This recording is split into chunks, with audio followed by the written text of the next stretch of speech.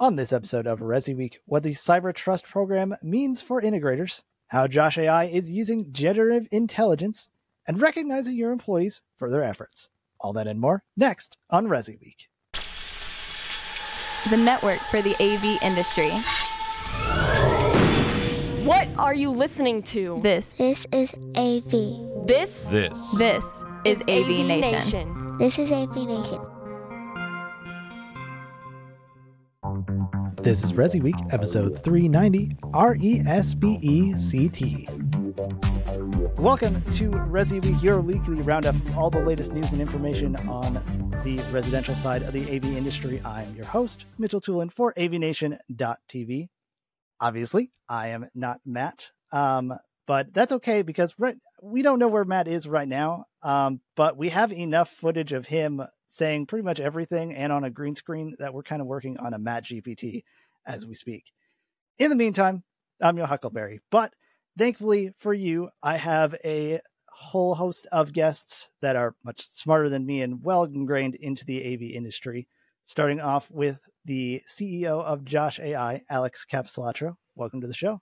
Thanks. It's great to be here. Thank you for joining us. And also we have the Chief Marketing Officer for CTI and also host of some AV Week, my boss. So I can't actually probably not be that harsh. Tim Albright, thank you for joining us. You're welcome, Mitchell. Thank you, sir. This is going to be a fun one. I can already tell, especially since we're starting with our first story from CE Pro. The Biden administration is launching a new cybersecurity certification and labeling program for smart home devices. Maybe this is why we don't have Matt on today, because we wanted to try and do our level best, keep this on the tech side. This is designed to help end users choose smart devices less vulnerable to cyber attacks. The program seeks to raise the bar for cybersecurity across different parts of the smart home space. Consumers will be able to see a little shield logo on products that will meet those standards. Some of the companies that are already on board are Amazon, Google, Logitech, and Samsung. So on one side, we're being recognized. Nothing says being out there like federal recognition, but it does present a kind of a challenge for integrators and manufacturers, pretty much the entire level. So I'm going to start with you, Alex. As a manufacturer, what should you know about this program, and will it have any effect on other manufacturers on how they design products and solutions for the smart home? Yeah, it's a great question, and it's still early, so I am by no means an expert on the topic. That being said, from what I've seen, it's not a mandatory requirement. It's really an optional badge to put on products if you want. And if you want, you have to jump through the hoops and make sure you qualify. It's very similar to Energy Star for those in the US. It's an energy rating that products can put on their packaging.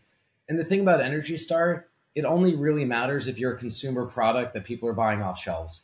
It's not really something that people are seeing online, certainly not something if it's a professionally installed product. And so similarly, I think this will impact products like Sonos and Roku and Sony TVs that you might go down to a Best Buy store and see in person. But for most of our industry, I don't think a lot of manufacturers are really going to pay that much attention. I know for us, the first question was, do we have to do this or is it optional? And the fact that it's optional, we're going to make sure we're following the best security standards we can, but I don't know if we're going to go out of our way just to qualify for the badge. Tim, same kind of question. CTI is an integrator, but it's very commercial, and the commercial side is a lot more stringent on those kind of rules, especially. We have a mutual friend, Dawn Mead, who works in redacted government sector. She definitely has to imagine this. But for an integrator in a residential home, this is not quite the same issue, but it's still something that is this something that will still come up when dealing with a customer, or if they are like an HOA, if they need to have a product that has the shield. So that's where I went with this, right? And I do not live in an HOA, and one of my favorite things to read online are the HOA horror stories. So I will say that going into this, I can see an HOA putting this into their bylaws, right? Where if you have a network, and we all do, right? then you have to, the products that you put into your home and on your network has to have this little shield, because that's something that they can regulate, right? That's something that they can say, oh, you're putting the rest of us at risk. Not really, but I can see where they would go with this. Where else I would go is, this is also going to be potentially pulled by the customer, by the end user, the homeowners, where Alex is right that the government's not going to make you do this, right now. This is voluntary, but it may come down, both on the residential side, from integrators, as well as just big box stores and online retailers, where anywhere a customer is getting their gear, this may, depending on how well the administration markets this may become a badge of honor, where, oh, do you have this little shield? Are you protected? Where at that point, people like Matt and Todd Puma and our other friends in the industry will have to explain to the client, yes, your system's secure, even though it doesn't have this badge. Where it might become easier just to say, you know what, everything I have has the badge, and it's fine. In a similar vein to that, Alex, you're on the governance and bylaws committee for CEDIA. That's usually kind of more on a local level thing. So, but is this even something that CEDIA needs to be worried about, since it is voluntary? Is this something that we need to think about on that level? I think CEDIA's role is definitely to understand what's going on, to probably put out some white papers, make sure the community is getting educated. But my sense on it is, this is not going to be all that relevant. And I hate to draw an analogy to something that people might actually be excited about, but to me, it's not too dissimilar from Matter.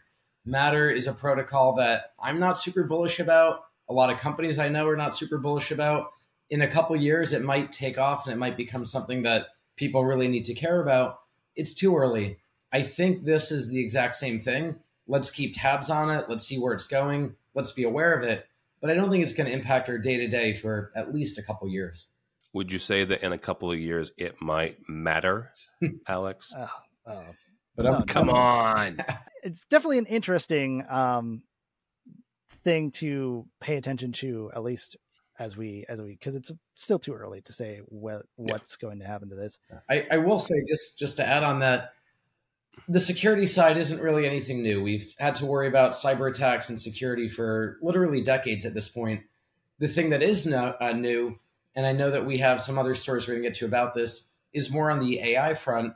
I think the only way to protect customers and people from potential AI attacks is going to be through government regulation. And quite frankly, I think the government's not doing enough in that regard. I think there's a lot around AI that we need to be very worried about, very aware of. And this is the one case I usually don't want the government telling us what to do.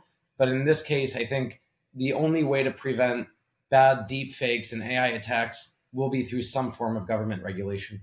Well, and to play off that a little bit, Alex, and I mentioned I wanted to get you to that AI story, but I would also say in the residential side, that part of the AV industry is actually better prepared for a lot of these network level attacks. And the reason I say that is not to discount or, throw stones at the commercial side, but the residential side, that group of men and women who live inside folks' houses every single day, they build the network from the ground up, right? That a lot of times they are the network admin. They are the ones installing the network. They're the ones responsible for it.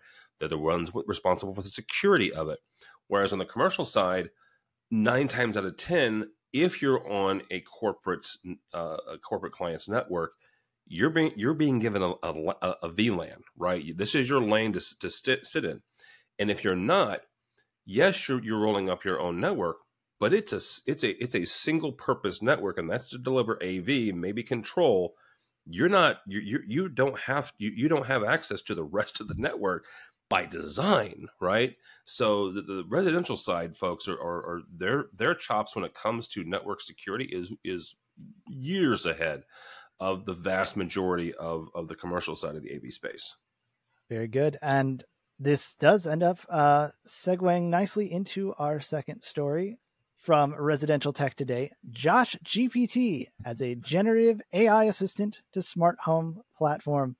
Josh AI, it's a voice controlled thing. You might have heard of it before. They are now using artificial intelligence in the home with custom integration capabilities alongside a generative assistant to answer questions on any topic.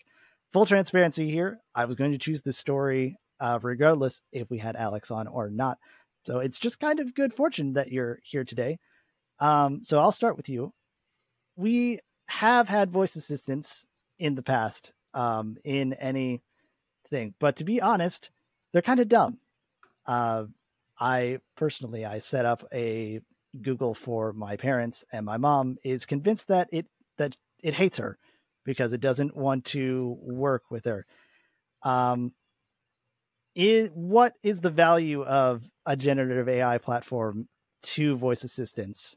Yeah, it's a great question. And I'll just kind of speak to what we're doing at Josh, because I think, broadly speaking, there are different ways that different entities might take advantage of this.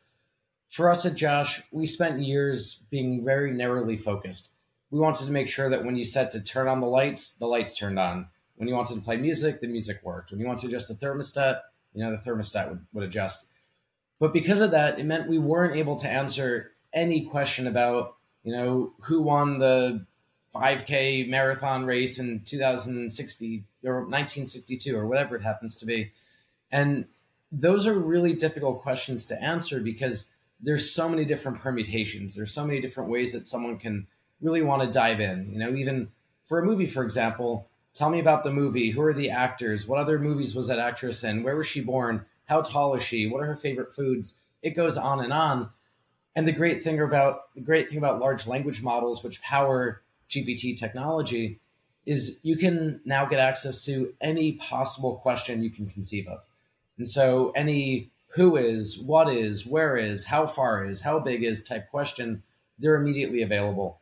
And so instead of just using these voice assistants for controlling devices, people are now using this to really augment their life in their home. So getting help with cooking, health-related questions, helping their kids with learning new languages, asking about travel, asking about trivia, asking about, all different topics, artwork. It's just so expansive. And so what we're pretty excited about is this is really taking what we as an industry do up from simply controlling, and I don't mean simple as in it's easy, but the fact of what we've done to date has been control in many aspects. We're now making a true assistant where our homeowners are able to live in a way that they can get access to information that's immediately beneficial and immediately helpful. The other thing that's really interesting about generative AI, that word generative is basically the reality that the responses aren't canned. Every time you ask for a question, you don't get the same exact response. Well, you can start to tailor responses. So for example, instead of just tell me about quantum mechanics, you can say, tell me about quantum mechanics to a 6-year-old, explain it simply, or explain it to someone who might have a college degree, or explain it to, my mother who doesn't know anything about science. And so you can start to tailor it in very personal ways. And it's early days right now, but what this means is we're working towards a direction where, depending on who asked the question or where they asked that question, they might get a tailored response that's very custom. So instead of your mother who thinks Google dislikes her, she might start getting very custom responses where she feels like the system gets her. It speaks at her level. It speaks at, in the language that she understands. And that's really transformative. That's very good. Tim, AI is coming up everywhere. We've heard about it in the commercial side. We've talked about it on State of Control. Where does AI fit in the home? You can say that it belongs everywhere, but where does it make a difference? Oh, that's a loaded question. The first thing I thought of when I read this story, and even more so now that that Alex is explaining it, there's an old SNL skit called Alexa Silver, mm-hmm.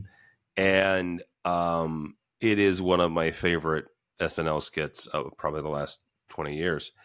And it's where the castmates are dressed up as old people, and they call Alexa everything under the sun. And they, they say this or that and the other, and Alexa responds to them correctly. That's where I see this ultimately, not necessarily for old people, but it is people like, there's another one. There's a Scottish one talking about how Scottish people are hard to understand for voice assistants. I still recall one of the first years that the Alexa system was shown off at CEDIA.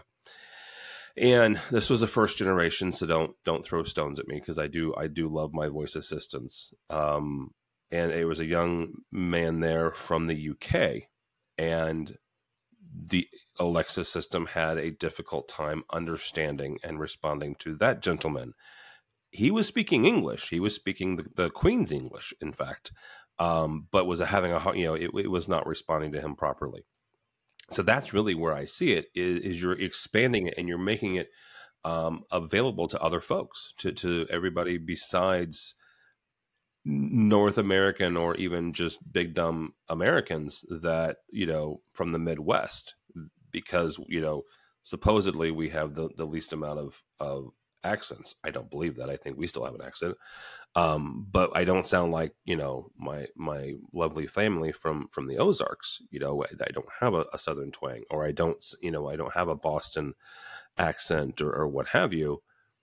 That is where AI is really going to allow things like Josh AI to expand their market and to become more useful.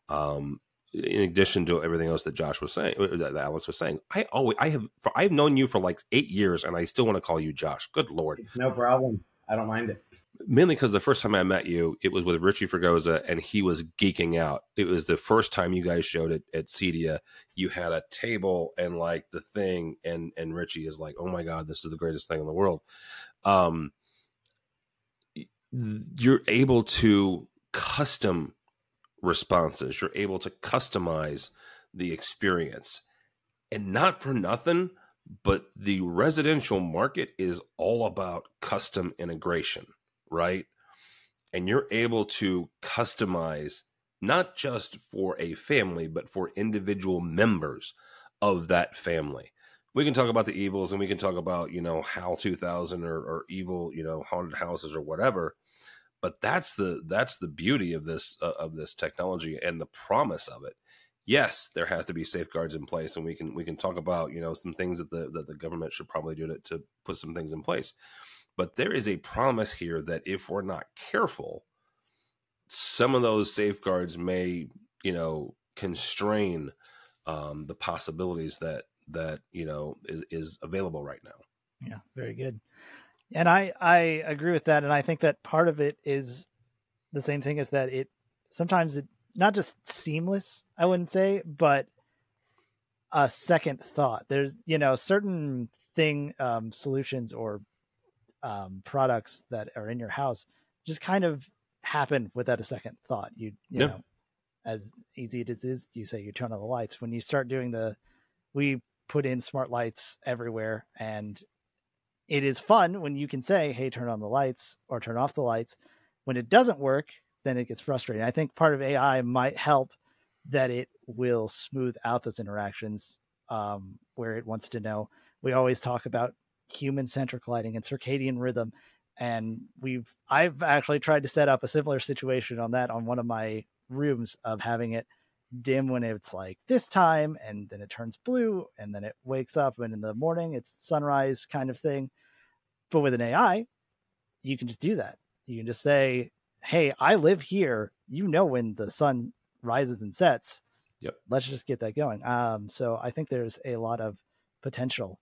And speaking of potential, CEDIA Expo, which is barely 2 months away, and I'm hesitating even just to think about that, has a CEDIA AI symposium offering the state of artificial intelligence during the show.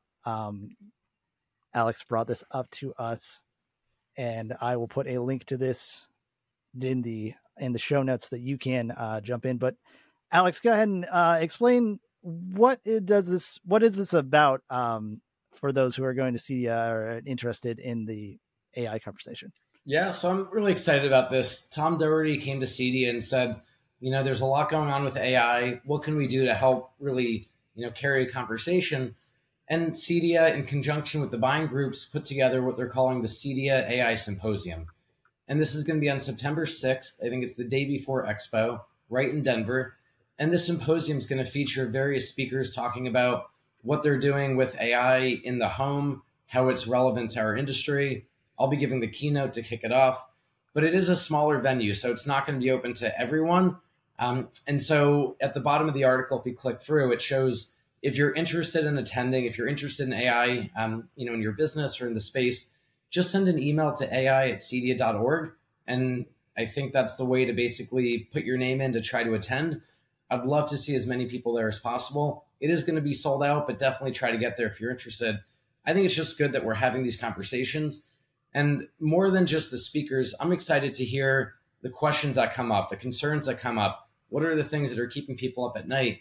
Because I think we all know that, from the manufacturer side, we build stuff sometimes in a vacuum, but then when we see how people are actually using it or what they're looking for, it's pretty amazing the ideas that people come up with. Yeah, that's really great.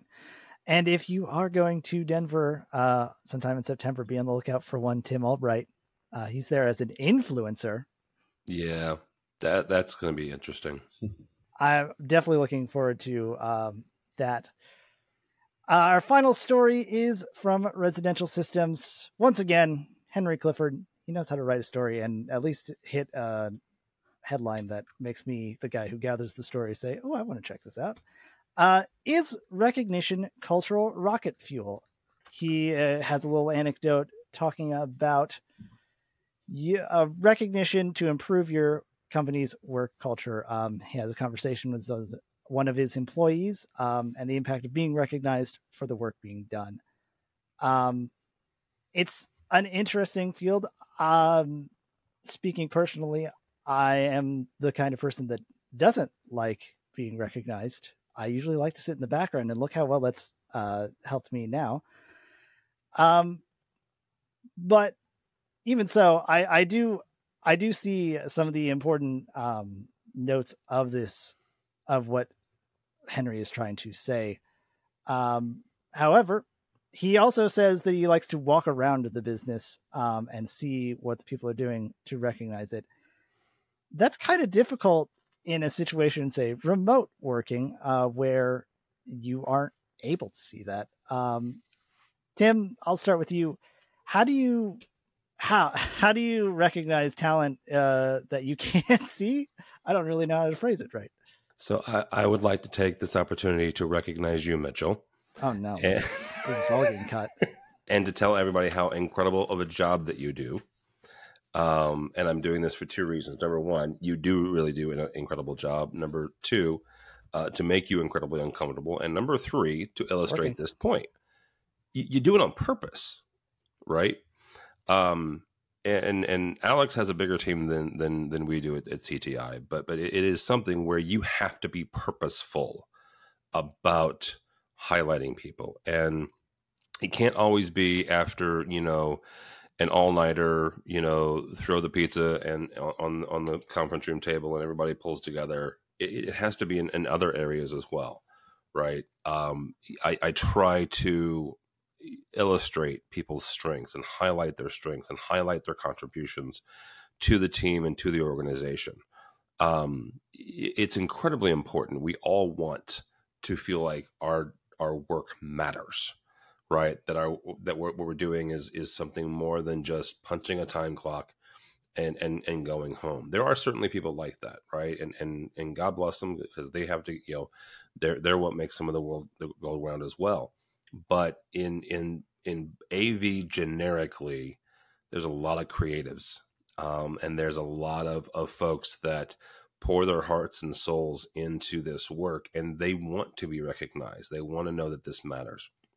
And to the question about the remote part, at CTI, we have the marketing department, which is what I head.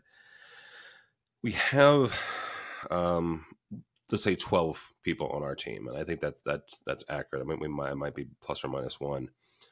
Half of them are what I would consider remote from our corporate office in St. Louis. Mitchell is one of those, and so some of that that walking around is checking in with them again on purpose. We have a young man who's in Detroit, Michigan. Again, I'm in St. Louis. He's in Detroit. I have to make a point to connect with Julian and just see how he's doing. Right. We have folks that are in Arkansas, right, that are not in our corporate backyard. And so, again, it's the same kind of answer. You have to do it on purpose. It can't just be, willy-nilly. It can't just be fly by the seat of your pants. You have to do it on purpose and look for those opportunities, not only to recognize, but also to kind of check in and virtually, quote unquote, walk around. Oh, very good. And I want to say I was not fishing for a response. I know you weren't, which is what made it so good. Alex, same kind of question in a similar vein. How do you do that on an organic level? Because you obviously you want to give people the credit that where credit's due, but sometimes it feels like you're just kind of handing out awards to say, here's the thing, and I'm not trying to be a participation trophy kind of thing, but how do you do that in a way that is meaningful for your company? I don't know if I do it the best, but I'll explain what I do and maybe it inspires someone. We have a weekly hands-on call where everyone remote, or in the office calls in. And on that call, we give an update on what are the big things happening in the company? What do people need to know about? And I try to just mention, publicly in front of everyone, different folks that are going above and beyond or different things that are happening that they deserve recognition for. I will say it has bitten me before where people who don't get recognized, I've heard sort of, through other people that they'll sometimes feel like they were, ignored or left out. And there are cases where I didn't even know that person did the thing that they wanted to be recognized for. So I really try to put a little bit of the onus on my team to say, we have managers, you manage, people that are in your teams. You need to let me know when something's going on so that I can make a comment, or you need to make a mention as well, because I can't know everything that's happening amongst all the employees. But I will say, when you recognize people, it certainly is helpful when you do it in a public fashion, public amongst the company. I think it's more meaningful than when it's done in private. But you have to be very mindful that when you don't recognize someone, they're going to feel a little bit left out.